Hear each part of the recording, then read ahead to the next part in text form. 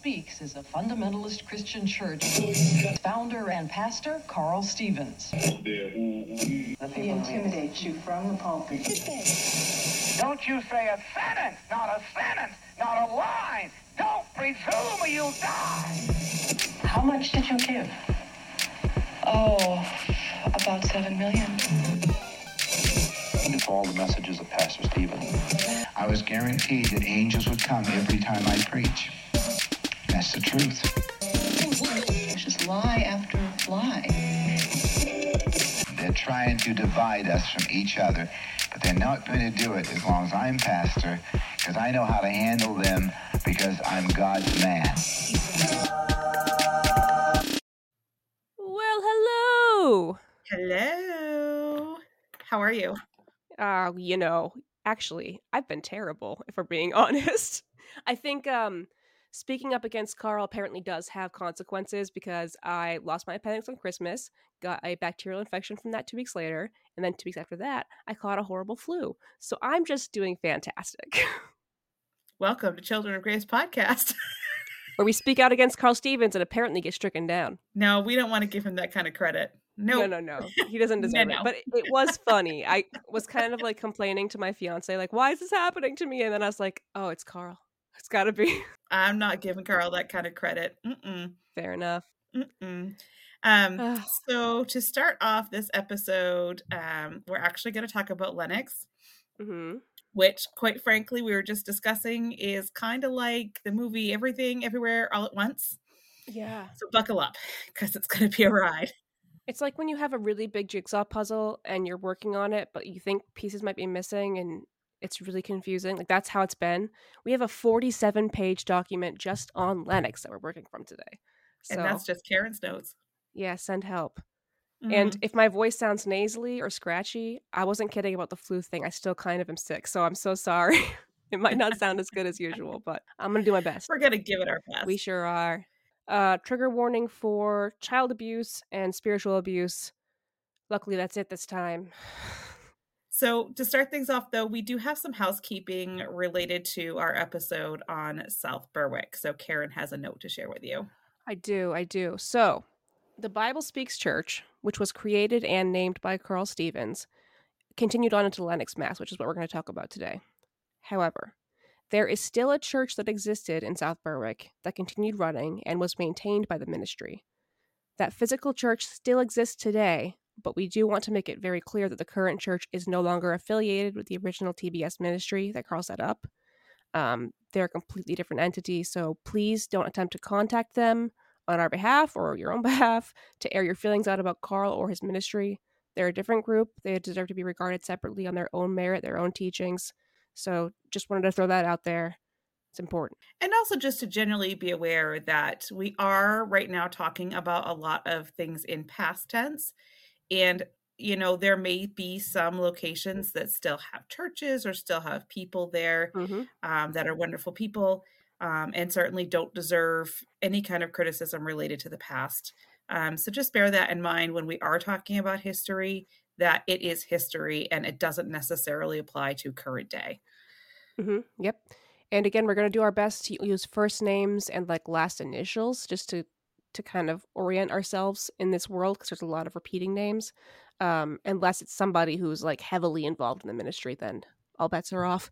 We're also going to rely super heavily on the Christian Research Institute report again. It's a big old document chock full of things, so had to include it. There's also quite a bit that we'll be pulling from the Gospel Truth Ministries report on the Bible Speaks as well from 1981. I'm going to give a little shout out. Daniel Keating was I don't know if he's still around, a reporter at the Berkshire Eagle. And God bless him because his articles have been very helpful and he was an active guy. He had a lot of articles coming out. So, wow. But we used a lot of news articles as well.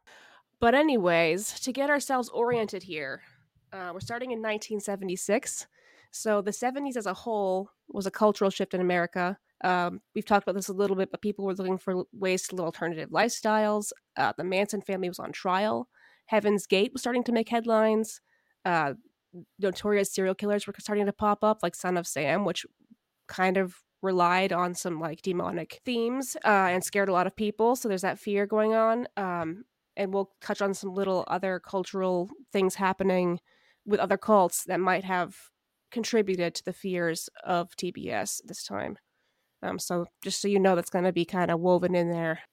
I'm already tired. You could do it. You could do it. I believe in you. Oh, God. Okay. I'm so good at reading out loud. All right. So the CRI report, I'm going to try to paraphrase this. Their evaluation of the Bible Speaks in the 80s isn't really able to be appreciated if you don't really look at the errant views on pastoral authority. This is a direct quote that were taught and acted on in the 1970s. So, like we said before, South Berwick really laid the foundation, but Lenox is where things starts to kind of go off the rails. It's sad too because, like, I've got a quote here from former pastor that had been active, Ron Kay. He said, "I have to say that Pastor Stevens and the ministry have contributed an awful lot to my life. I just can't scrap the whole thing and say we didn't get any benefit at all. My family and I learned how to love in a deeper way. We gained more of an enthusiasm to win souls and more of a vision for the world." And another former leader observed that Carl did have a passion for the lost. That's what's so confusing when you leave. So we're going to be going through a lot of like bad things or like interesting things through this, but I kind of want to hammer home now. There were good things that came out of it. The people there were good people for the most part. And like let that be your shining light through all of this because it's a lot. Yeah, so Mark B., a former pastor from the Brockton, Massachusetts church, said, "There's really not much going on in New England, and the Bible Speaks ministry offers something more than nominal Christianity. They have a vision and have made an attempt to give people something to do with their Christianity. I think that's why they've been so successful in the past."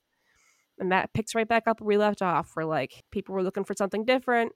Carl gave it to them, and they just Well, they're looking for something to believe in. It feels like that whole time period right. really could be defined by that.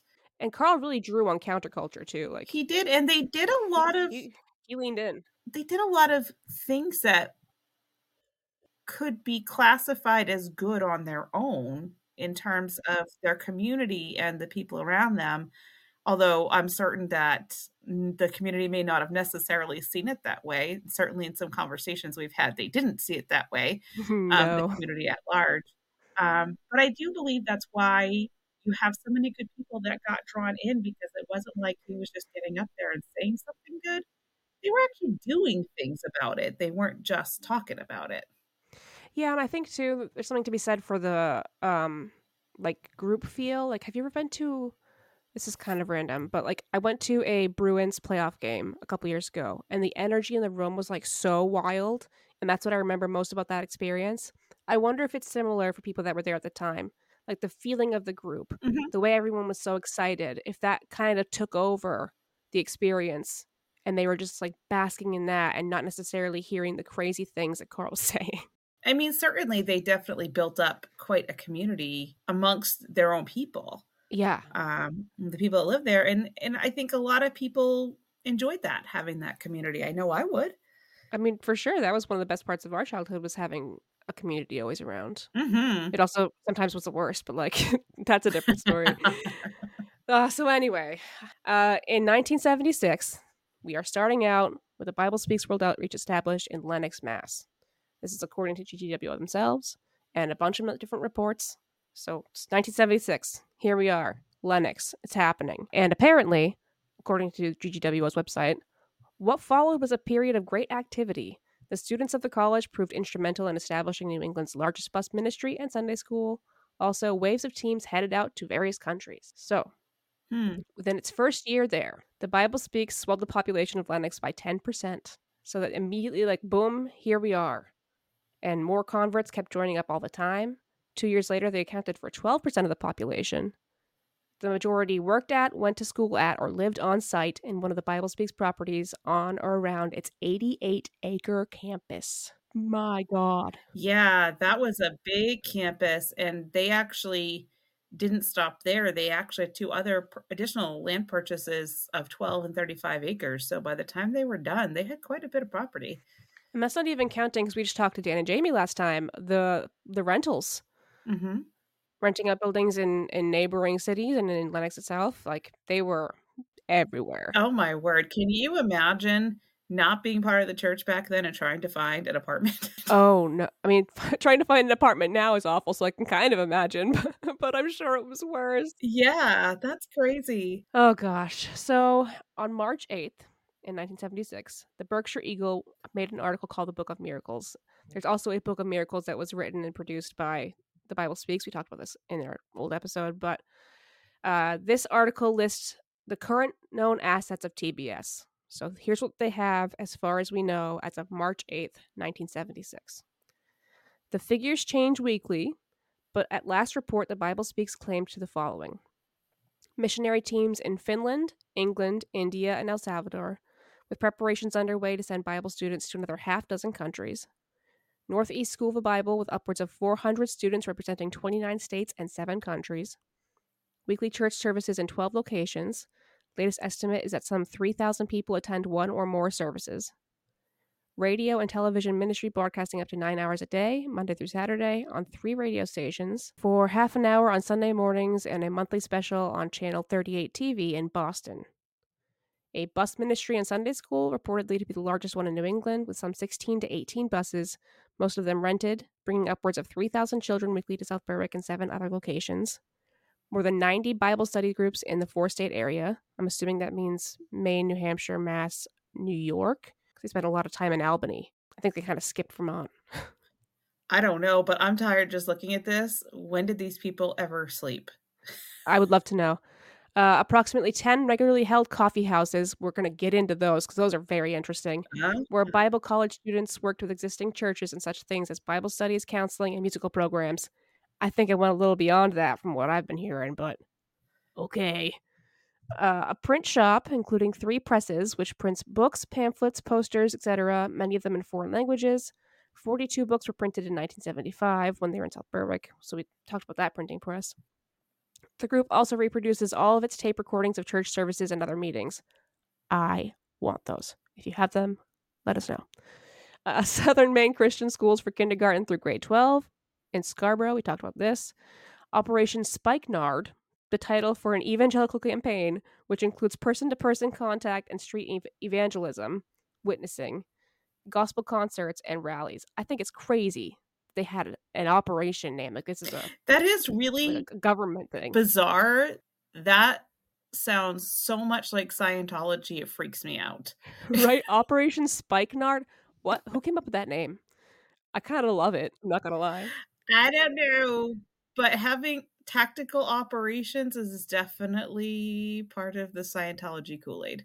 Well, and there's another article, we'll get to it eventually, that calls him out on that like weird military talk that he uses. But anyways, finally, the last thing on the list is a large counseling ministry for people with drug, alcohol, marriage, emotional, or spiritual problems. I bet there's a lot of counseling going on. Mr. Stevens said that the ministry had reconciled some 500 homes in 6 years. I just want to point out that I had used that quote before. I had seen it separately, and I actually misquoted it. I thought that meant... Well, I didn't misquote it. I misrepresented it by accident. I thought that meant that he had reconciled some 500 homes and they had sold for him. That is not the case, so I want to walk that back right now. Apparently, he meant that he had made them more whole, which I think the people in Woolwich Woodcasset have something to say about that, but just... I'm assuming by reconciling homes, he means like reconciling couples to stay together. Yes. With their families, which... When I first saw it, the context was different in the article that I saw that part quoted in, so it was different. Now that I know the full quote, I feel a little bit bad about that, so take that how you will. And we got to talk about this because, first of all, there's no way just one person can be running all this. Like, there are not enough hours in the day. I don't care how superhuman Carl thought he was. There's literally not enough hours in the day for this. No, he had a bunch of little minions at that point. He had plenty of people doing his bidding for him, so I'm sure he... Honestly, I know he worked a lot, but I don't think he had a hand in all of this. Maybe he did. I just... Knowing what I know is coming later in this whole thing, like... Where did the man find the time? Where did the man find the money? Well, we're gonna... Actually, I found a lot about the money. You're gonna be very happy with me. You guys... Oh, I'm sure I will. When I tell you that I have, like, not slept, it's not just because I've been sick. I have been digging so hard into this stuff that I kind of feel like I'm losing my mind a little bit. but yeah, we're gonna keep going. All right. So in September, they established Stephen's School of the Bible in Lenox. Which is really fast. Which is real fast. Yep. And I think that's the first name change, right, of their school? Or did they just Yes. Yes, I'm pretty sure it was Northeast School of the Bible before that. Yes, I believe so. September 23rd, 76, there's a Berkshire Eagle article called "The Bible Seeks Home for Its Fleet of Planes." Yeah, again. Which kind of touches on something we were asking about last time. Mm-hmm. So we did find this whole thing. The Bible Speaks of Lenox has filed a request with the Pittsfield Municipal Airport Commission for permission to construct a hangar at an airport to house its fleet of aircraft, according to George H. Rowell, chairman of the commission. They wanted to make a hangar big enough to accommodate at least 5 aircraft, including 3 helicopters and 2 piston engine planes. What do they need with 3 Yeah. helicopters and 2 planes? I couldn't tell you. The Bible Speaks currently parks 1 helicopter and a 6-passenger single-engine plane at the airport for use by personnel. It owns the 2nd helicopter, so Dan and Jamie were spot on, 2 helicopters. Yeah. And is planning to acquire a 3rd one.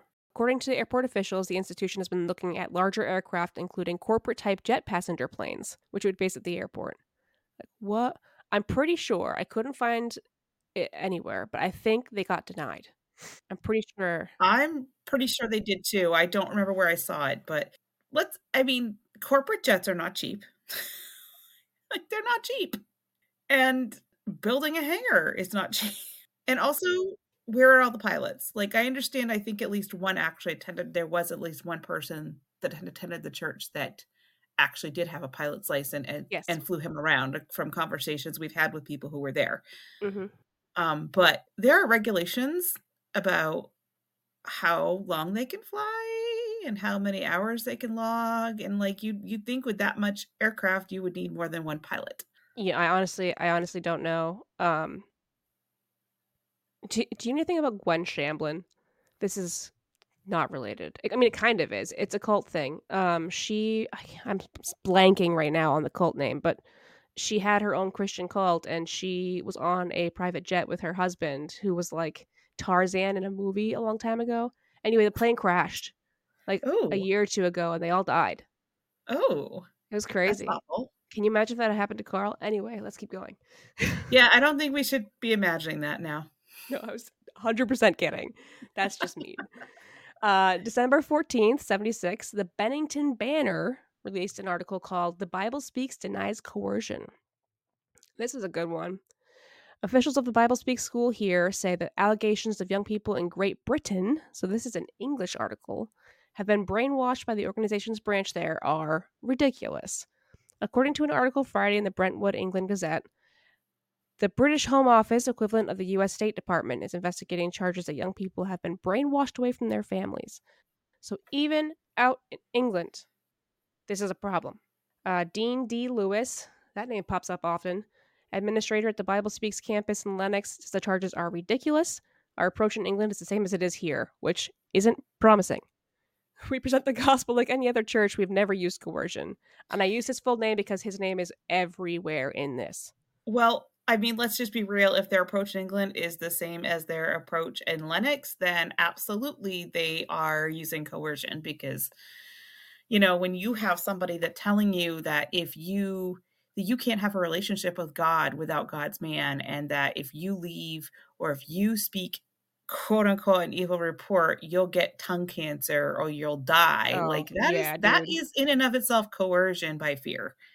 And to say our approach is the same as it is here is like, you're telling on yourself, dude. Yeah, pretty much. That is very telling. Why did you say that? That was silly. Parliament got 50 letters from parents complaining that their children were impervious to reason and parental counsel since beginning involvement with the Bible Speaks. That is wild. But I believe it. I believe it too, but whoa. And I say that because on some levels I've witnessed it a little bit. So yeah, I totally believe it. Oh, for sure. Just like Letters to Parliament. This it's crazy to me that they just got to Lenox and already we're seeing things pop up in other countries. Like, It really guys, feels like they multiplied extremely quickly. for real. Talk about bunnies. My goodness. They're Sorry. just like opening little rabbit churches all over the place. I'm overtired, so I don't know what's gonna come out of my mouth. I can't promise anything.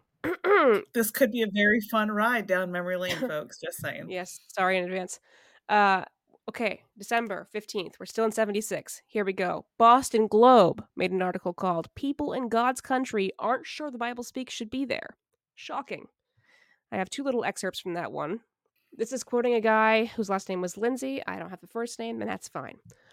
I'll tell you about those Bible Speaks, Lindsay said. They're buying up Lenox. They don't pay taxes, and they expect the town to give them all their services. Pretty soon they'll take over the town government and call it Lenox Speaks. Which is funny, because we just talked to somebody who was there, and he said about the same thing. Yeah, actually, I had a conversation with someone I found who was there, but wasn't, I think, attended a couple services, but wasn't ever actually part of the church, but had lived in Lenox at the time and owned a business. And he had told me that there was a lot of concern in that they were really going to take over the town. Like Carl would tell people how to vote. Oh, yeah. And he would tell them, so like when you get that many people in an influx and that big of a population jump, and you've got somebody in charge of all of them telling them what to do, that there was a lot of concern that they were going to create this huge voting block, that it really was going to overtake what the traditional population of Lenox would have wanted. Well, my concern isn't unfounded. I'm going to jump into it later, but the Rajneeshis did that pretty successfully. Yeah. And that's actually a great segue into the other part of the article. So last spring, the organization moved its international headquarters here from Maine. As a result, the 500 members of the Bible Speaks have increased the population of Lenox nearly 10% to 5,700 persons, and have 350 members of the group have registered to vote that now represent 9.4% of the town's registered voters. So they moved in and immediately became almost 10% of the town's registered voters. I'd be terrified. That's yeah. I mean, that's when you're talking about a town that small, 10% is a big deal. Yep. Yeah. I can see why they were nervous. I would also be nervous. Yeah, I think I would be too. All right, chugging right along. December 27th, 76. This is another Daniel Keating article from the Berkshire Eagle. God bless him. It's called The Pastor is a Good Businessman.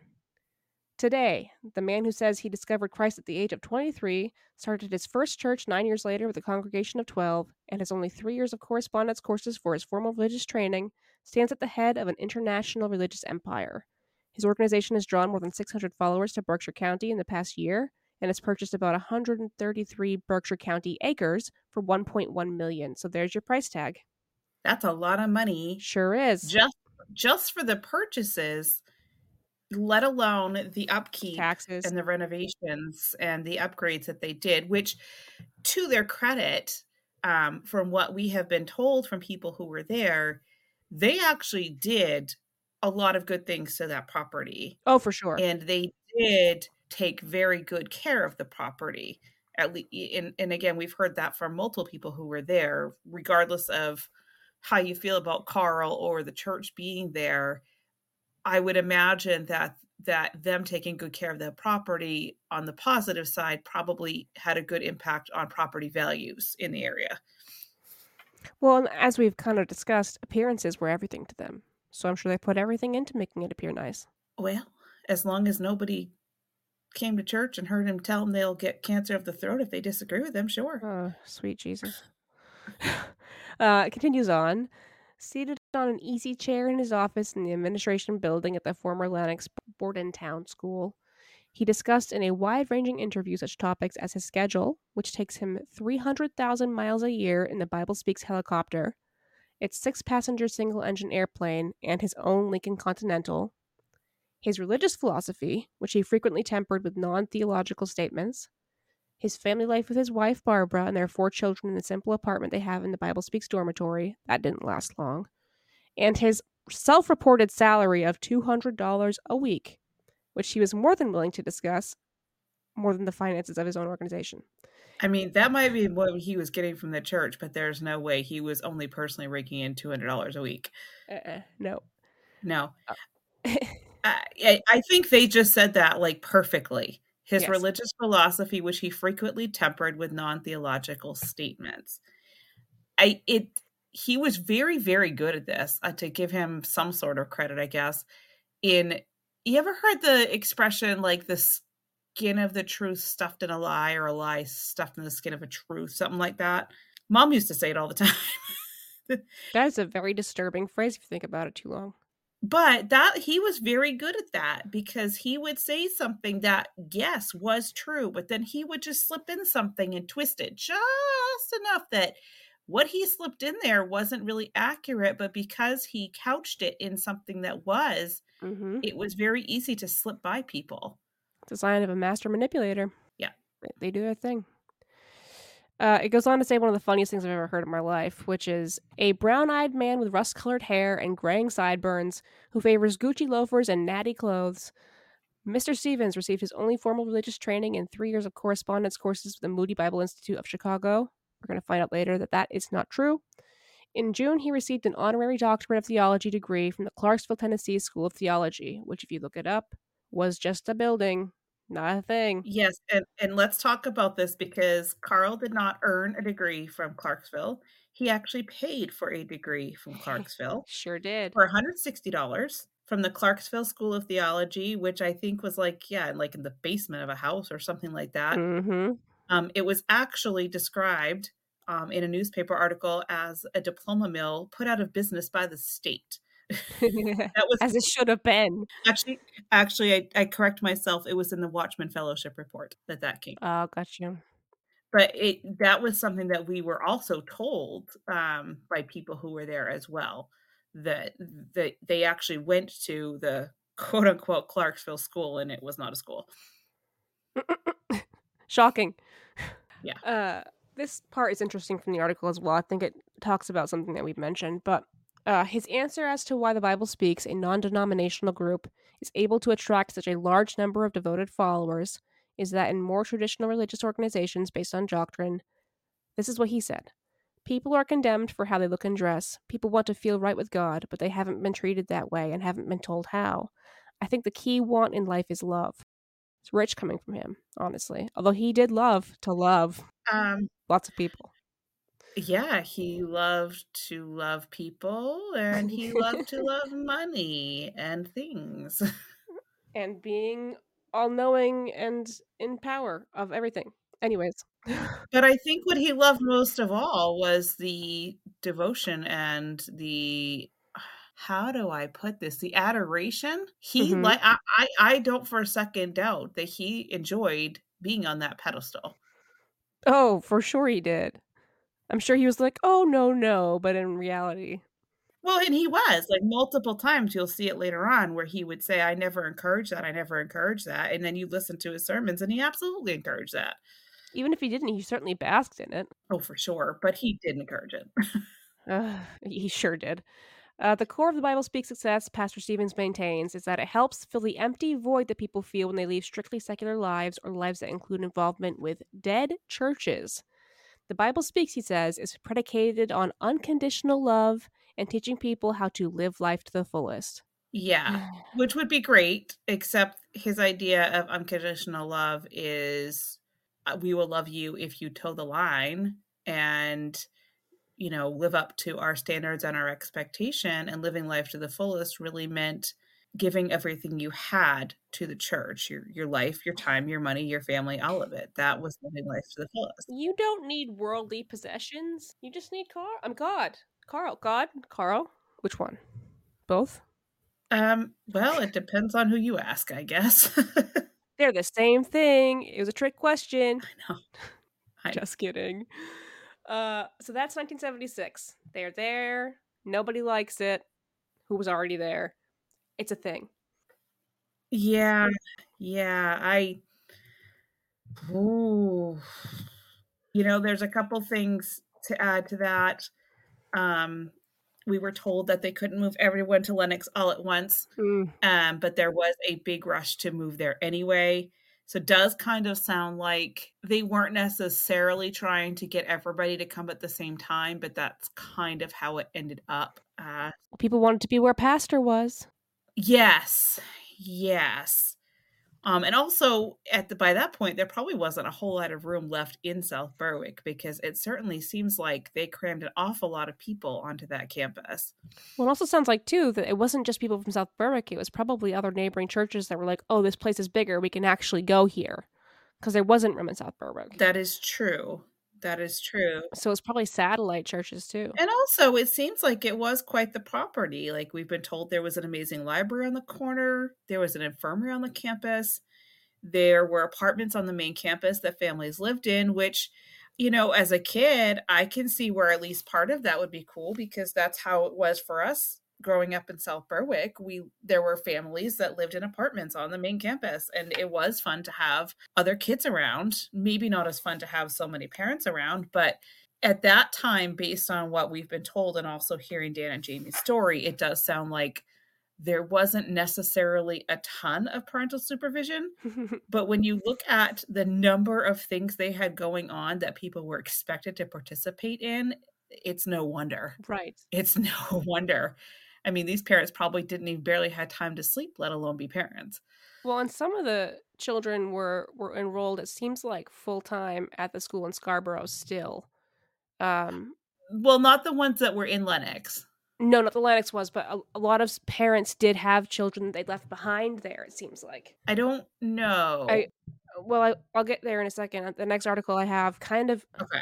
Is 76 good? Are we good on 76? Yeah, I think 76 is good. They moved, everybody kind of flooded in, and it sounds like pretty quickly they were concerning the people who had actually lived there. Understandably so, too. Yeah.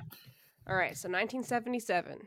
In May of 1977, the Boston Phoenix article peddling the word of God came out. And God bless them, we're going to be going a little bit back into the past for a minute here, but they answered some questions that we have had. They dug deep. Like, who, Lordy, we got stuff to talk about. I also want to say the second headline is The Gospel According to Stevens, which is also hilarious. Okay, so they start out with a couple quotes. One is from the Bible Speaks Book of Miracles, not the article, but the actual booklet. And we actually just heard this the other day somewhere else, so it's funny this came up. But this is how the Book of Miracles, made by the Bible Speaks, opens up. This is the first thing it says. What was it like to walk with Jesus, to see his smile, to be looked upon with that piercing glance, and to hear his precious voice speak those sanctified words? What was it like to laugh with him, to cry with him, to eat with him, and to be his friend? Those in the Bible Speaks stopped wondering years ago. To know Pastor Stevens is to know Christ. To love the pastor is to love the one who gave him to us. Oh, yeah. Every time I hear that or I read that, it's something of a gut punch. Like, no. What gets me the most about it is that it isn't something someone said offhand. It's something someone wrote and edited and approved for printing. Well, and let's be real, I don't believe for a hot second that the Bible Speaks printed anything that didn't have Carl's approval on it. Oh, I'm sure. And whether he read it or not fully is kind of irrelevant. There's no way that anybody did that outside of the covering of the man of God. Yeah, it's rough. It's followed by two other quotes, one from Philip W., a psychologist and a parent of two children that he had withdrawn from that Southern Maine Christian school. He also went to the Bible Speaks in Scarborough. It says, Carl Stevens is beginning to believe all of those things about himself. He has a monumental ego. He cannot tolerate being overshadowed. Mm-hmm. Accurate. And another by a former parishioner who went unnamed, probably wise. Why, Carl Stevens can make you believe the moon is made out of green cheese. The people following him are brainwashed. He has a power almost like that fellow who just left and went back to Korea, that moon fellow. They worship him and therefore will do anything for him. The Moonies. And sadly, that was mostly true. Oh, yeah. And even worse, he had a lot of people fooled, because there were a lot of people that I think didn't even realize that was what was happening to them. Oh, for sure not. Yeah, a lot of people wouldn't voluntarily put themselves in that position, but these cult leaders, man, they got it. They got it going on. Yeah. It's interesting to me, in the research I've done, and you and I have listened to some similar podcasts, quite a few of these leaders start off with something that honestly either was good or appeared good. Mm-hmm. It's very deceptive when you look at it, but it just goes to the point. People who end up in these things are not stupid, and they're not gullible. Mostly. I mean, obviously, anytime you've got something like this going on, you've probably got a few. Right. But they're not stupid and they're not gullible. Most of them are kind, generous people who want to believe, who want to have faith, and who want to do good things for their community. And the thing that kills me the most about leaders like Carl and others like them is that they twist in all this weird crap. like a frog with the water slowly burning turn up and they don't realize it until it's too late. Yeah, for sure. And they take advantage of the goodwill and the open-hearted faith of people who really are looking for something. And they're promising to deliver something that isn't what they're actually getting. Yeah. And he knew what he was doing. Yeah. There's a little chunk of this which kind of explains some money to us. So yeah. It says, thanks to the generosity of his followers who send money to 6 daily radio programs and drop checks into plastic collection buckets. I remember those. Ours were wicker, though, I think. Yes, they were. Stephen's empire has grown considerably in the past 4 years. In one newspaper interview, the Bible Speaks put its income at $750,000 a year. It also says in Maine and Massachusetts, the Bible Speaks has been purchasing large white elephant properties, usually bankrupt or financially troubled private schools at bargain prices. So that answers some of our questions about how they were getting these places. Well, yeah, they were. My understanding is that they both for South Berwick and for Lenox, they were looking for that kind of a property, and they got it. It does also mention in this article that his Lincoln Continental, the license plate. It was a vanity plate, and it just said "word." Is that like word to the Father? No, I don't know. I think it's so fun. Word. I think it means like word of God. Word. Gospel. I don't know. I see that, and all I can think of is the DC Talk song, "Word to the Father." The Gospel according to Carl. Yeah. Okay. Goes on to say the army thing that I was telling you about earlier. The Bible Speaks is structured like an army, a metaphor Stevens himself sometimes uses, calling himself God's 5-star general. I remember that. Yes, he did. I remember that. Yeah. I remember that. It's still weird. It was weird then. It's weird now. Mm-hmm. The young pastors are to obey Stevens without question, and the pastor's sheep are to obey their local pastors. One is never to doubt, contradict, question, or criticize a superior officer. Mm-hmm. The gospel, according to Carl Stevens, has its own vocabulary, a set of code words which are sprinkled liberally throughout his sermons and which are, at first, difficult for the outsider to understand. In some cases, terms seem conveniently vague. Meanings can shift as the occasion dictates. One key to Stevens' teaching is God's plan. The evangelical mission of the Bible Speaks to save souls in the final days before the approaching apocalypse.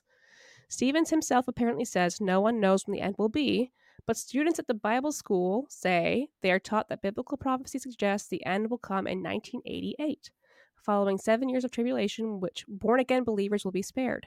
I think that's very interesting. They put a date on it. I mean, I was young.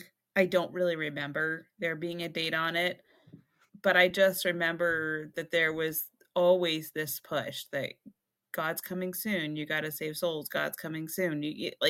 Oh yeah. You know, again, with the whole, it wasn't like said like a joyful thing. It was almost like a fear factor to motivate you to go do more. Oh, it's like a threat. Yeah. We can, that could be a whole episode on its own, but that kind of thing was so depressing for me as a kid. Like, why bother trying if we're all going to be gone? Yeah. That's how it played off to me. I will say I really appreciate that they brought out that he would say things that were difficult to understand or conveniently vague. Yes. One of my biggest questions in life still now is what the heck is a categorical doctrine? Because if you don't have categories, you don't have the whole word of God. And I am not even being sarcastic. I'd really like to know what he meant by that. And I have listened to multiple sermons now, and where supposedly he defined it, but that definition was so vague, I have no idea what he's talking about still. I think Yeah, I don't think he even knew sometimes what he was talking about. He just started talking. Considering some of the rumblings we've heard that he didn't always write his own sermons, I guess that might be true. Oh yeah, we've heard a lot about that. Allegedly. Allegedly. Allegedly. Going onward. I like this part because it reminds me of my childhood. Rebellion and its opposites, humility, submission, brokenness, and obedience, are frequent sermon themes, along with persecution, which Stephen seems to see everywhere, even in the decisions of the Lenox zoning board and in newspaper stories. I'd be willing to bet that zoning board decision had to do with the hangers. Oh, I'm sure. And I'm sure that there are things that they wanted to do that Lenox was like, please no, please don't. Oh, it's so funny. So for those who don't know, when you want to do something with a property, most of the time you go to a planning board. And if the planning board denies you, there is a zoning board of appeals where you can go and plead your case to either grant an exception or to determine that maybe the decision was not the correct one. Mm-hmm. Well, apparently if it wasn't correct, that was Satan. So, yeah, Carl. Stephen's cajoles. God. Cajoles, yep. I know. I'm tired. Stephen's cajoles and exhorts his followers to relinquish their wills completely to him. The whole system of sin starts with rebellion. I don't agree with everything he, the pastor, says. I don't go along with that. What is that? Stephen's voice rises angrily. I'm not going to do that because my voice hurts too bad. Calling God's government a liar?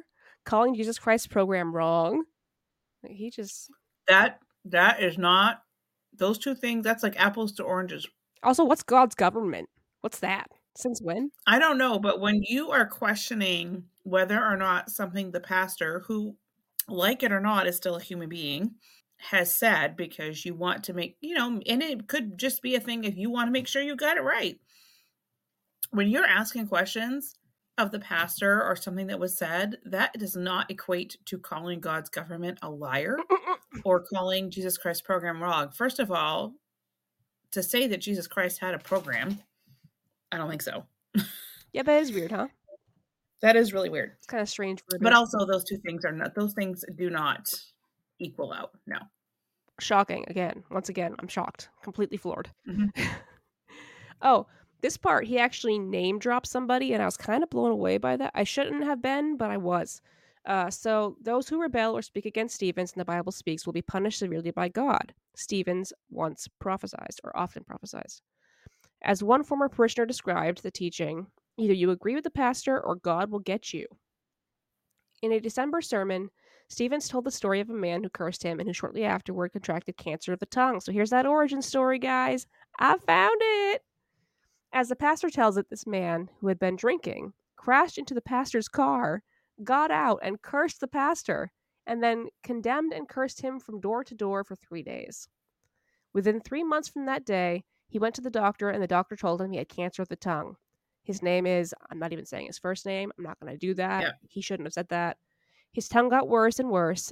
Then they made a hole in his voice box. Before the end, Stephen says, the man said, I'm sorry I cursed you, preacher. Please take my kids to Sunday school.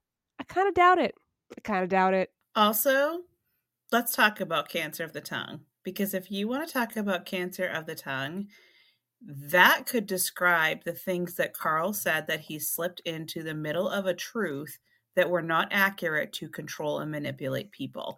Because control, manipulation, and fear tactics are cancer. And if it is coming off your tongue, technically you could consider a lot of what he said cancer of the tongue. Alita's coming for blood today, guys. She's not having it. She's here to fight. I'm not having it because I really can't stand when people who lie and manipulate the truth to begin with. Yes. But when somebody does it in the name of God, it bothers me so badly. I just can't. I'm with you. I feel it. I also, this confirms that he was name dropping people from the altar. Because we've talked about this. We didn't have confirmation. Now we know. Oh, yes. Now we know for sure. Yeah. It happened. And I'll be honest, there were many times that he didn't even have to drop the name. Everybody knew what he was talking about. Oh, yeah. No, for sure. But still, the fact that he was ballsy enough to just, say these things. Oh, my God. Another part of this article gives us a little bit of interesting information that we couldn't find in the beginning. You guys have to understand the amount of information we've had to go through is like mind-numbing. We're still not technically done. I've at least divided it up into locations now. And even the things we've cataloged have little snippets like this Right. that we wouldn't have known were there. Like you really have to be reading carefully to catch them. Yeah. I wish I found this sooner. Apologize in advance.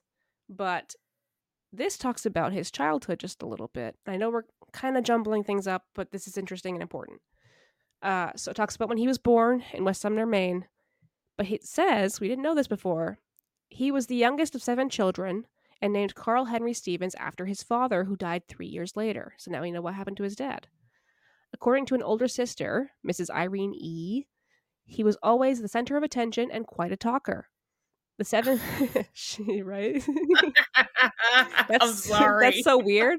I can't even imagine. The more things change, the more they stay the same. Right? The 7 Stevens children were raised in the Universalist Church, which they were taken to by their mother.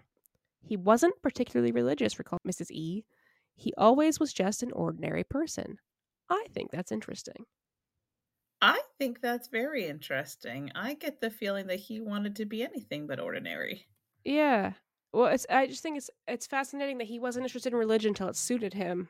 I will say, I have to give him, I begrudgingly give him a little credit, because it appears he was very smart in reading the zeitgeist of the time. Oh, 100%. And capitalizing on it. For sure. In 1960, at the age of 31, Stevens decided to go into the ministry. He apparently became ordained after serving as a lay preacher in the Baptist Church in North Paris, Maine. That answers a question we had before. His only theological training appears to have been acquired on the job, though Stevens has memorized much of the Bible and displays extraordinary recall, and we talked about that once. Yeah, I think that's true. I've heard that.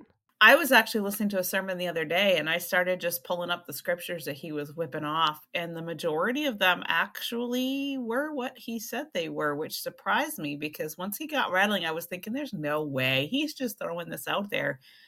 And I was taken aback that a lot of the ones he was referencing, I mean, there were a couple that weren't entirely accurate, but given the number, the percentage of how accurate he was, it makes me wonder if he had a photographic memory. Either that or he was a little bit of a savant. Yeah, that could be too. This addresses the Moody Bible thing. So he has claimed in the past that he attended the Moody Bible Institute, a prestigious evangelical school. When the Phoenix contacted that institute, however, the school's registrar... These are big words. The school's registrar responded that there was no record of Carl Henry Stevens Jr. having graduated from, attended, or taken correspondence courses through Moody. So that answers that question we had. Nothing. He had no interaction with Moody. Didn't happen. Recently, the Bible Speaks has reputedly told some reporters that it had been by error that Stevens was listed as a graduate of the Institute in the 1976 Stevens School of Bible catalog. A more recent issue of the catalog, however, still contains courses with the Institute amongst Stevens' credentials. He also claimed to be professionally trained on radio, which they could not find any proof of. And this, you're going to love this. It appears that Stevens was likewise a student of psychology, as the 1976 catalog calls him, on the job. He counts personal counseling and treatment of the mentally ill among his specialties. No. In one... No.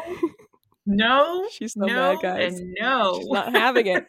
In one of the more unusual publications put out by the Bible Speaks, The Psychology of Schizophrenia, Stevens claims to have cured hopeless cases. One case spent $22,000 in 8 months being confined to a mental institution. This individual was taking 8 powerful pills a day and was not being helped one bit by 3 brilliant secular psychiatrists. This individual was delivered in only 30 minutes with Carl. Like, get out. Okay. Go off, Alita. You got this. Hear me when I say, if you are seeing somebody for counseling of any kind, you best check out their credentials. Mm-hmm. Please check them out. Do your due diligence, because going to see somebody who claims to be professionally trained and is not can be far more harmful than good. Oh, yes. There are a lot of pastors who are wonderful at counseling on, how do I put this? I don't want to say minor, but relatively minor life issues, okay? That certainly can help walk you through some things. But when you are talking about mental illnesses like schizophrenia, which, by the way, I have laid eyes on that book and I couldn't even finish the first paragraph. I thought I was going to lose my mind reading it. Nobody should be claiming to be able to cure any kind of mental illness, first of all, because, anybody who knows anything about mental illness knows that, yes, technically, you can kind of be like in remission, I guess. You can overcome it. You can overcome it. You can be in remission. You can learn ways to cope with it. Mm-hmm. But to say that you delivered somebody in only 30 minutes from schizophrenia, Get out of here. Get out with that. Like, no. Just no. No. Straight to jail. That, and to me, that, nope, we can't go there. That's going to be a whole other conversation, but She's mad, guys. I wouldn't even say mad, but I mean, you have a right to be mad. The absolute unmitigated gall to claim that you can cure somebody of mental diseases when you have absolutely no training in that whatsoever is downright dangerous. Here's my question. What do you think? At this point, do you think he actually believed that he could do that? Yeah, I do. Interesting. I think he truly believed he could do a lot of what he said. I've been on the fence about it. I'm not, because if you don't 100% buy into what you're selling, you don't have the kind of confidence he had. Like, I think in the beginning, though, he knew that he was just a dude. I don't know. I haven't landed anywhere on that. No, but by this point, I think he'd gotten away with so much. That's true. That I think the grandiosity, like, there was just no limit to it. Well, he was surrounded by yes men. Because by this point, you had people saying things like, to walk with Carl is to know what it's like to walk with God. When you've got people that wrapped into what you're doing, you probably could say the moon was made of cheese and they would believe you. Like, straight up. Yeah, it's wild. The article gives us a little bit more information about Carl leaving Wiscasset. I'm going to keep it really brief because we're already deeply into this episode and we're still only 2 years in. It confirms that he was lowered out of the second-story church window by his right-hand man. It talks about how he left, and it says that he was fired. It has multiple quotes from people that were there, and they said that they do not want him back in Maine at all. But he told people that he left on friendly terms. Yep, didn't happen. It divided his own family. We talked about this. His oldest daughter and his son-in-law did not follow him to South Berwick. They stayed there. The arson confirms that. Stevens told reporters the fire had been set as a personal grudge. Sure. Maybe because you slept with someone's wife, allegedly. So you're telling me out of one side of your mouth that you left on friendly terms, but yet on the other side, you're telling us that the fire was set as a grudge. Yeah. Like, those two things don't go together. Apparently, Stevens was given a polygraph test in relation to the arson, by the way. Wait, where'd you see that? It's in this article. It's the next one down. The official investigation produced conflicting evidence and no arrests. According to reliable sources, Stevens himself was given a polygraph test, which cleared him as a suspect. But I think it's super interesting that they were like, yeah, no, come in here. We're having this interview right now. Apparently, there's no secret who set the fire up there.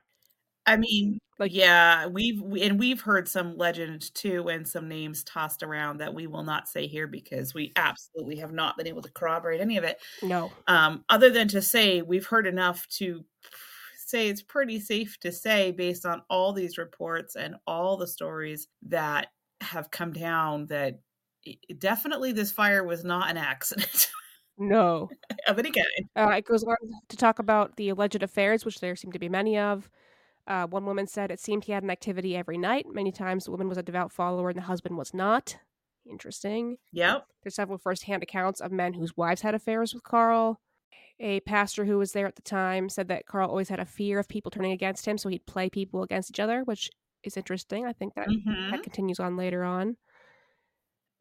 It talks about the showdown where a bunch of people came and wanted to confront him, and that's when he was finally confronted and had to kind of leave. That's the rear window exit. Let's point out too that the Book of Miracles, their own publication, actually contends that the men who burned the church confessed to the crime. So by TBS's own publications, they're calling it an arson. Yeah, I think it's. And I will take I will take this moment to put an ad out there. If anybody has a copy of the Book of Miracles, I would love to get my hands on it and we can negotiate. Let's put it that way. Yeah, that's one missing piece of the puzzle for us. We've been trying to get our hands on that thing, and we saw a copy talking to someone who lives far from us, and it was like, ah. We know they're out there. They exist. And we very much would like to read it. One other notable thing from Wiscasset. I thought this was very interesting. This is a quote by Alden B. There were many different sides of him, Carl. One time he was quiet and serene, and another he was fearful and criticizing people. Another person with intimate knowledge of Stevens said, I think he has an extraordinary power over people, an innate gift. Certain kinds of people definitely want to please him. They'd practically lay down and let him walk over them. But there were people who immediately disliked him, usually more educated, independent-minded people. Oof. But the others, these people were very pliable. They weren't against being told what to do. These are people who want someone to guide their lives. He had an urge to have control over people's minds more than their money. So this person contends it was more about control than the money itself. Well, the thing of it is, though, when you control people's minds, you get everything else with it. Right. He wanted control over the group to be the vaunted leader. It was an ego trip. Oh, for sure. Yeah. It talks about the abuse in the Scarborough School.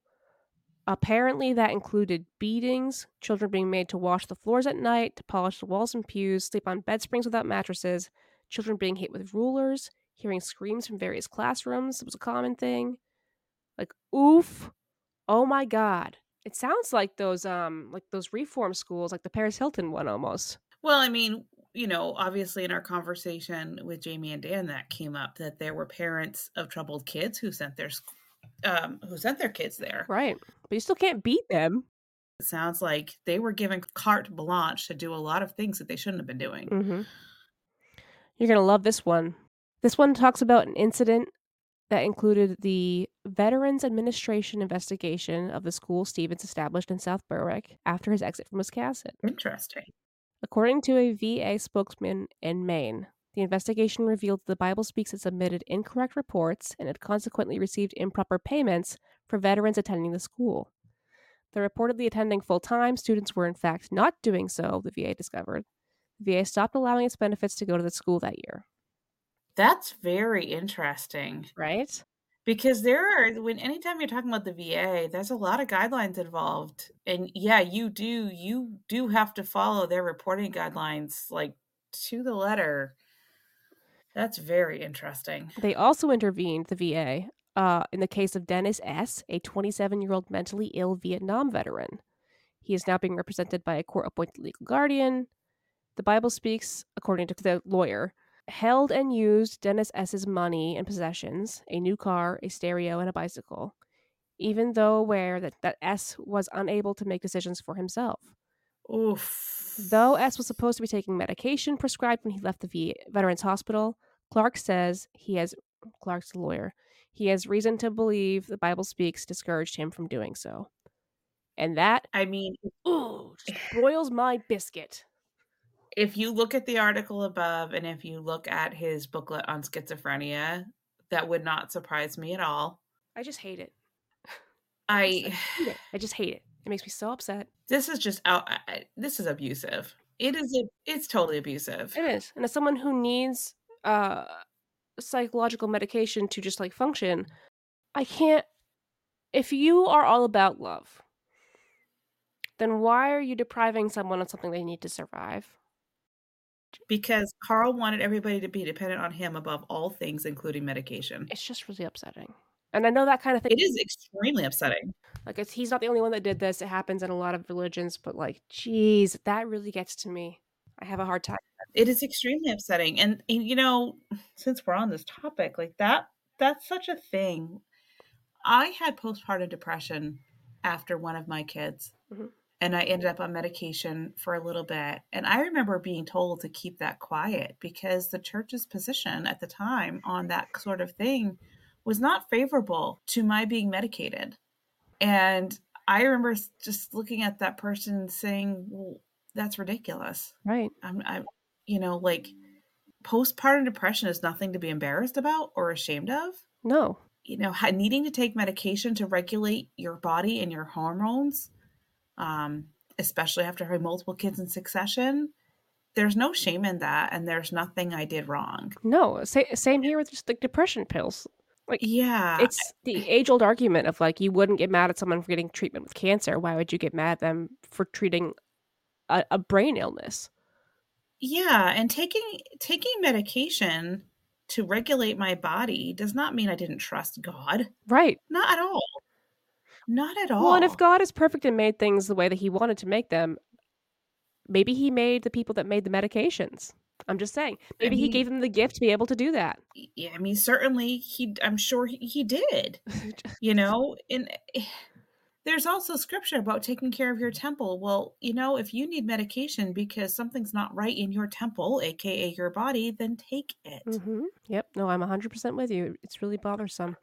But that ends our trip down memory lane. Sorry for that 20 to 30 minute sidetrack, but I just found that article and I had to include it because it answered so many questions that we had. Yeah. So many questions. No, and I think it really, as part of the history, yes, we're talking about the building and the property and the things, but also we're building on how we got from point A to where we are today. Mm-hmm.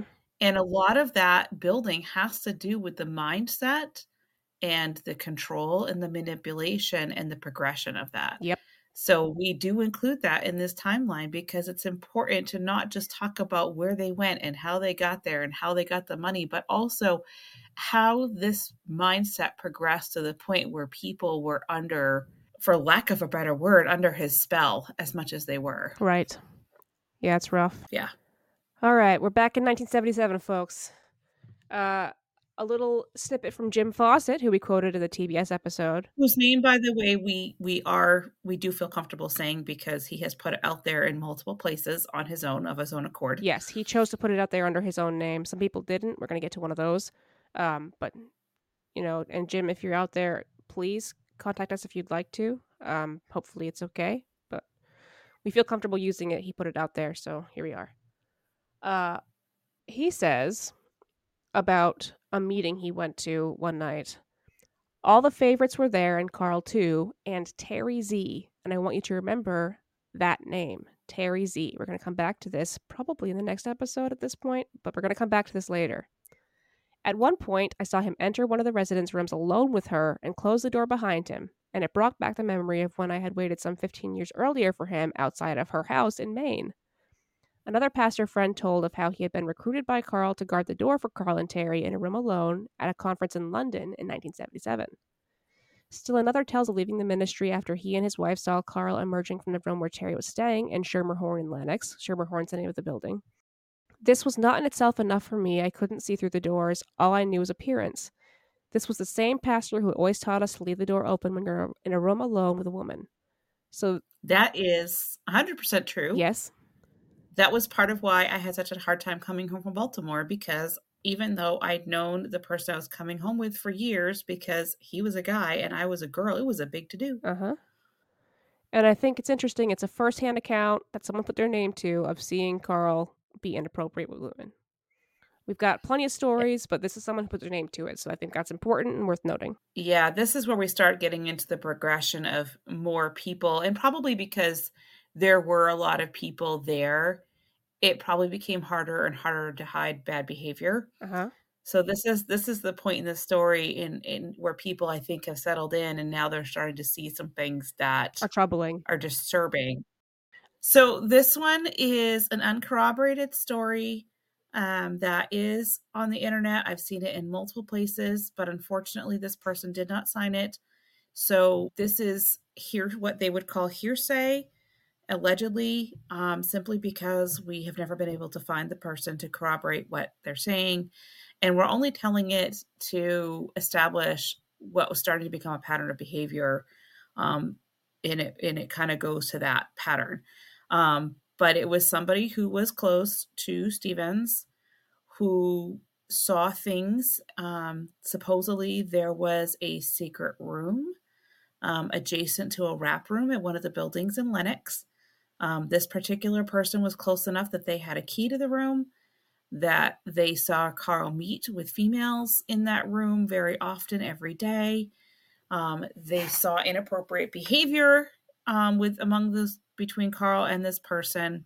And sadly, this supposedly was while his first wife was still alive and not doing well, which is just disturbing beyond words. Well, if you think about it, even if it was casket, this was happening, so that unfortunately is not surprising. Yeah, like this is right. I think this is where people started to catch on, where maybe in Wiscasset and even in Southburg a little bit, not everybody lived on the property, not Right. everybody lived super close, so not everybody saw things. But now we're getting to where there's such communal living happening that I think it was very difficult to ignore. I do think we can note this is a secretary. The person who made it Yeah. calls it a secretary story. So this person worked directly for Carl, allegedly. Yeah, and allegedly she and another person who eventually became a pastor, I don't know if he was a pastor at the time, but eventually became a pastor, both saw a lot. They both saw inappropriate behavior, and she's just saying this is only 2 incidents out of hundreds of incidents that she witnessed between 78 and 84 in Lenox. She would, if you ask if I saw them doing things they shouldn't, the answer would be no. In terms of actually seeing the act, warning, having sex. Yeah. We're all adults here, right? I hope. Well, I hope so. At this point, I hope it's no kids here. My goodness. But they did, they were seen going into a bedroom together, coming out in the morning. He was seen unlocking the bedroom door and going in during the night. Supposedly, there were earrings pulled out of his bed in the morning. There were Polaroid photographs, which, my goodness, if you are going to be in that position, for heaven's sakes, why would you take photographs and leave them around? That's ridiculous. It shows how cocky he was. He didn't think anything could take him down. That is bordering on stupidity cocky. Yeah, well, that happens. This person was asked to do a lot of things they didn't feel comfortable doing, including spying on people and reporting back to him, reporting on particular females that he was interested in, going through people's wastebaskets to find evidence that people might be going to other churches, which I guess if you're looking for evidence, my assumption would be they'd be looking either for bulletins or for notes, because certainly the people who went there were trained to take notes on the sermons that they listened to. I just want to clarify real fast. Those Polaroid photos were not just seductive positions. Those were there too, but it was mostly naked girls. And that is disturbing to me. Allegedly, according to this person. That I'm disappointed in Carl. Ooh, that's a hard one, because why would you do that? Yeah. They were sent to spy in the windows of a place called the Ice House in Lee, because Carl found out a group was meeting there to discuss the CRI report and the abuse of spiritual authority issues, which certainly there was a core group that did have issue with the abuse of spiritual authority issues and really did want to implement a lot of what the CRI report recommended, and Carl was none too pleased about that. So that part, I would say, is probably pretty accurate. This person said, I do not fear God for myself. However, for a long time after I left, I did think I was going to come down with a sickness or die. And how terrible. Like, really, how terrible. Yeah, we're leaving 1977 now with that, but I think it's important to mention for sure, because that's a recurring theme too. Finally, while driving home from work one night, I just screamed out to God, okay, if you're going to kill me, do it now, because I'm so sick of living under this fear. It would be better to be dead than live like this. Go ahead, do it now, or forget it. And I have to say this is not the first time we've heard this. We've been told this in person by other people, multiple other people, similar stories. Oh, yeah. Of when they finally found the courage to not go or to go somewhere else, they were legitimately terrified that something bad was going to happen to them. That, you want to talk about manipulation and control and mind control. Mm-hmm. And from somebody who claimed to have the cure for mental illness, man, he certainly instilled an awful lot in people. An awful lot of mental anguish in people. That's true. It really... And I thought it was important to include this part. Oh, sorry. Blows my mind. No, sure. It's fine. It just blows my mind. I could have put that in later, but I think people started leaving around this time, so it's kind of important to just kind of slot that in there with the rest of her testimony, because this is about when people start catching on. Not everyone, but some people were like, what is this? and people start questioning what's happening. And I think that's probably a good place, like, to segue to the next Year. section of this, because it didn't take long. It didn't take long for people to start catching on. I think in a lot of ways, coming to Lenox really was part of his downfall, because when you do put all that many people into a small town, a small, even though the property was large, you're talking about a lot of people in a small space, really. Listen, the Berkshires, it's surrounded by mountains. Like you're secluded. Right. It gets harder to hide Mm-hmm. things, and it gets harder to convince people that what they're seeing isn't what they're seeing. Yep. And this was where, unfortunately, I think the beginning of the wheels coming off the train started to happen as well, was with this move. I think, like most people, like when you look at places like Jonestown, and a lot of cults do the same thing, where they move everybody to one compound or one place because they think that they have better control when they're there. And to some degree they do, but also you open yourself up. If you're not careful, you can really open yourself up to people figuring you out pretty darn quick. And that seems to be what happened here. It's so funny that you bring up Jonestown, because the next thing I was going to say was that in 1978, culturally speaking, a very important thing happened. November 18th, 1978, the Jim Jones, Jonestown mass murder of the People's Temple, left 900 plus people dead.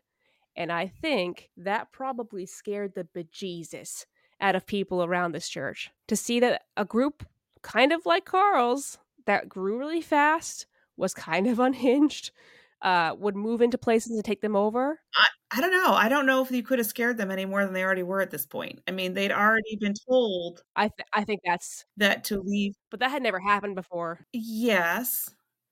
But they were basically assured and brainwashed to believe that their safety and security was with staying with Carl. No, I mean for people that were around the church, like people that lived in like Lenox. Oh, around. Oh, I get what you're saying. Yeah. Around, that we're not part of the church. Oh, I'm sure. Because they're already upset that they're there.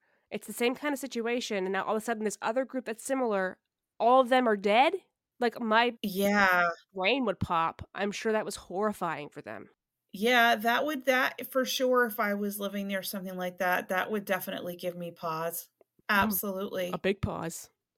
A big pause. The other part of 1978 that's important, not a lot happened in 78 if we're being real, but Carl's first wife, Barbara Stevens, died of leukemia, which by all accounts was very sad. He did apparently love her very much.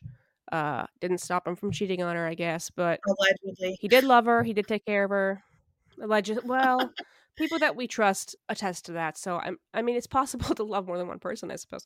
But that's sad. That's sad, and I hope she had at least as good of a life as she could have before the end there. Yeah, I do think that is incredibly sad, no matter who the person is or what you do or do not like about them. To lose a loved one is extremely difficult and traumatic, and I wouldn't wish it on anybody. And a cancer. We've unfortunately been through that, and it is awful.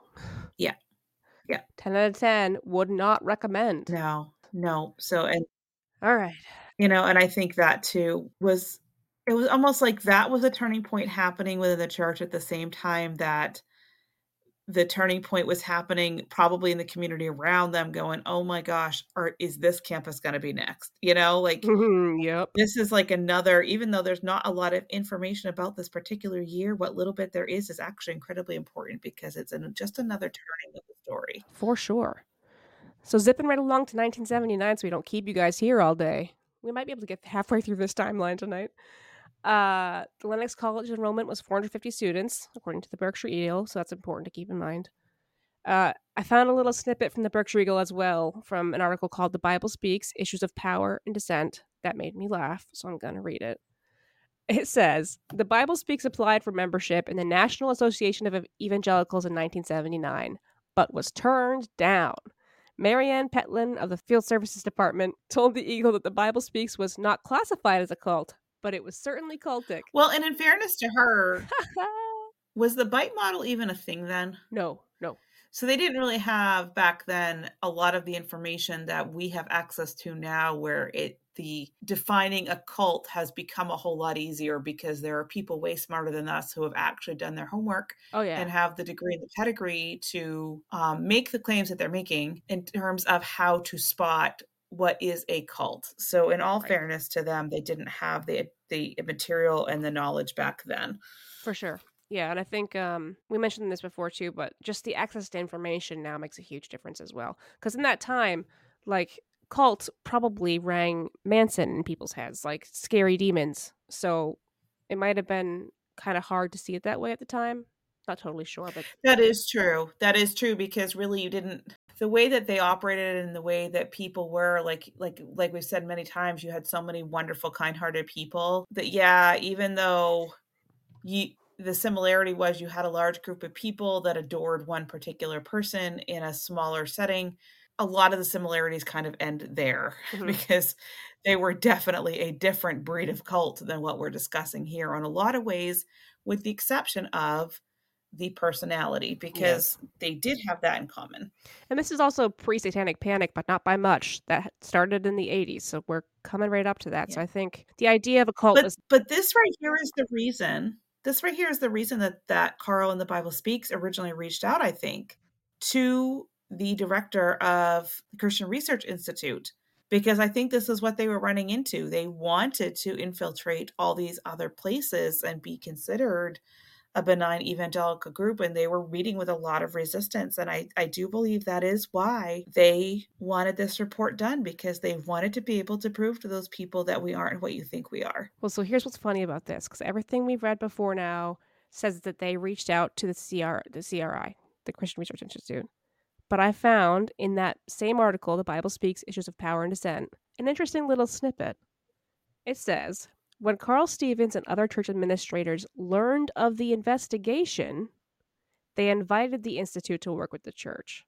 So they didn't reach out first. The Institute was already looking into them. I kind of wonder, I feel like maybe Carl himself didn't, but there were certainly people that were within the church that did. Right, but what I'm saying is that Carl didn't start those... Which is very interesting. He wasn't like, hey, come prove we're not a cult, until it already was in the works. Yeah, and this is very interesting because oh my word, it's like I'm just seeing this parallel. It's like a harbinger of things to come, because you had people within the church that genuinely wanted to see it get back on track and saw things that were problems, and probably did go to Carl to get him to cooperate. And you're going to see this later on down the line, a good 30 years later, the same thing, where you had good people within the organization who had big concerns and met together and supposedly had Carl's blessing, but then he backed right off of that when it didn't go the way that he wanted it to. Teaser for later down the road. Yeah. So this is the pattern of behavior we're starting to see develop. Yeah. I have a little snippet from the CRI report on page 2. It's a nice little opening section that I think is helpful here. So in March 1979, the Bible Speaks contacted us and expressed a willingness to correct any problem areas that might have existed, which kind of, once you realize that they knew about it and then it helped, that kind of fits. It's like a nice way of saying we were already doing things. And a desire to be reconciled with those members of the evangelical community who they had offended, which I think is interesting wording. Our director, Walter Martin, and research consultants Howard P. and Elliot M. responded by engaging in an extensive dialogue with Carl Stevens, president of TBS, and his representatives. We pointed out to the TBS leaders the problem areas that we saw in their teaching and practices, and made a specific recommendation that we felt, or recommendations that we felt would help to rectify the problems they contacted us about. So, the CRI report has 2 dates to it. They came, they released a report. We'll get to that when we get to that. And then they had to kind of walk back and re-release a report because the Bible Speaks said they were going to do all these things to fix things. And I bet you can see what's coming down the road. Another quote from that same page. Jim H., pastor of Grace Bible Church in Lake Elsinore, California, which until mid-1982 was a Bible Speaks branch ministry. So that's interesting that it left in 1982. Participated in the same procedure. I remember when they had these tape recorders lined up in the back of the church. And because the commitment Stevens wanted everyone to make was so long, you didn't say what it was you were committing yourself to. You just said, I agree with what was said on October 27th, 1979, and I support it totally. So arbitrarily, you would just commit yourself to what Stevens was saying. You'd give your name and address. This was done to show your loyalty to the Bible speaks and to say that you wouldn't be deceived by the devil. You were making a pact with God that you would go all the way with him, and the way to go all the way with God is to go all the way with the Bible Speaks ministry. That's what Carl Stevens said. But then he also says, I didn't want all this devotion. What can you expect when a guy makes such an investment in people's lives? Naturally, they're going to love him. Carl Stevens demanded unreserved dedication from TBS membership, and hundreds of them complied. Some acted out of their devotion so zealously that an increasing number within the evangelical community began to view the Bible Speaks as an aberrant group. And there... Oh, just stop it. Just stop it. You cannot get up and preach that you have to be baptized in the man of God and that it cannot be done to have a relationship outside of the man of God, proclaim that you are the man of God, and then say, I didn't want all this devotion. Just stop it. Well, apparently you can, because he did. Yep, and I think that's a good spot right there to put a little capper on this, because we are now set up very nicely for what is going to happen in the going into the 80s. Sure is. That's what we've wrapped up the 70s. Next time will be the 80s. Lord help us all, because that's 6 years instead of 4. We're going to be here forever. And there's a lot that went down in that 6 years. Mm-hmm. Woo. Quick little shout out to, I don't know if these people are still living, but Daniel Keating of the Berkshire Eagle and Diane Dumanowski of the Boston Phoenix. They contributed a lot to my research through their articles, so thanks to them. And also Elliot M. and Walter Martin, who wrote the CRI report. Thanks a bunch, you guys. My goodness. And thank you to everybody, too, who've been willing to talk with us off the record to fill in some gaps. Mm-hmm. Just know that if we are saying something that we've been told off the record, it's something that we fully 100% have no reason to doubt what that person's saying, or we've been able to corroborate that information, or both, which most of the time, honestly, has been both. Yeah. And anything that doesn't have a name to it, we've said it during the time, but just don't sue us. It's allegedly. Good Lord. But anyway, thanks for listening, you guys. I know this was a long one, so good on you for toughing it out. The next one's going to be longer, probably, so sorry. Lenox might keep us occupied for at least a few episodes. There's so much here to talk about. Yes. It's a beast. It's been a beast. But we do appreciate you sticking with it. We do. And just like a little sprinkle pixie dust of goodness, we have something coming up in the next few episodes that is going to blow your mind. So stay tuned. It's certainly blowing ours. So it's blown ours right to bits. Oh my God. If you have not already, please go to your like and subscribe buttons. Heck yeah. So subscribe on either Spotify or Apple Podcasts, because I promise you will not want to miss what is coming. And go ahead and follow us on Instagram or Facebook. Give us a like. I had someone say the other day, I wish I could give you 5 stars. I said, well, you can give us a review. And they went, oh, great. So if you want to give us 5 stars but couldn't find a place to give us 5 stars, there are places to give us reviews. So please, by all means, feel free to give us a review and share with any of your friends that you feel might be interested. For sure. And on Instagram, we are Children of Grace _podcast. If you want to email us, it's childrenofgracepodcast@gmail.com. Love you guys. Bye. Bye.